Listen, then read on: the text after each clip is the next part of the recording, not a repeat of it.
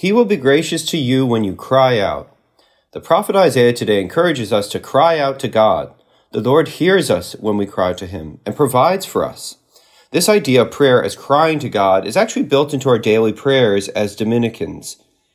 And everyone who prays the breviary, priests, religious, the laity as well, when they pray the liturgy of the hours, they begin the different offices at the different times of day with this line, "O God, come to my assistance. Lord, make haste to help me." So this is a beautiful cry of the heart. And I love this line because of its urgency.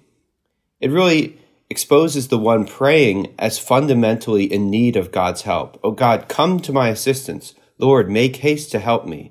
We need God's assistance, his help. Now, we often associate prayer with a feeling of being settled and calm, of interior peace. And this is good.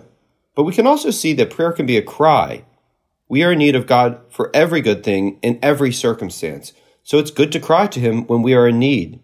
We can know that we are incomplete and unsettled and in need of guidance and still pray well. And in fact, it's important to pray precisely at these times. That's what the prophet Isaiah is teaching us.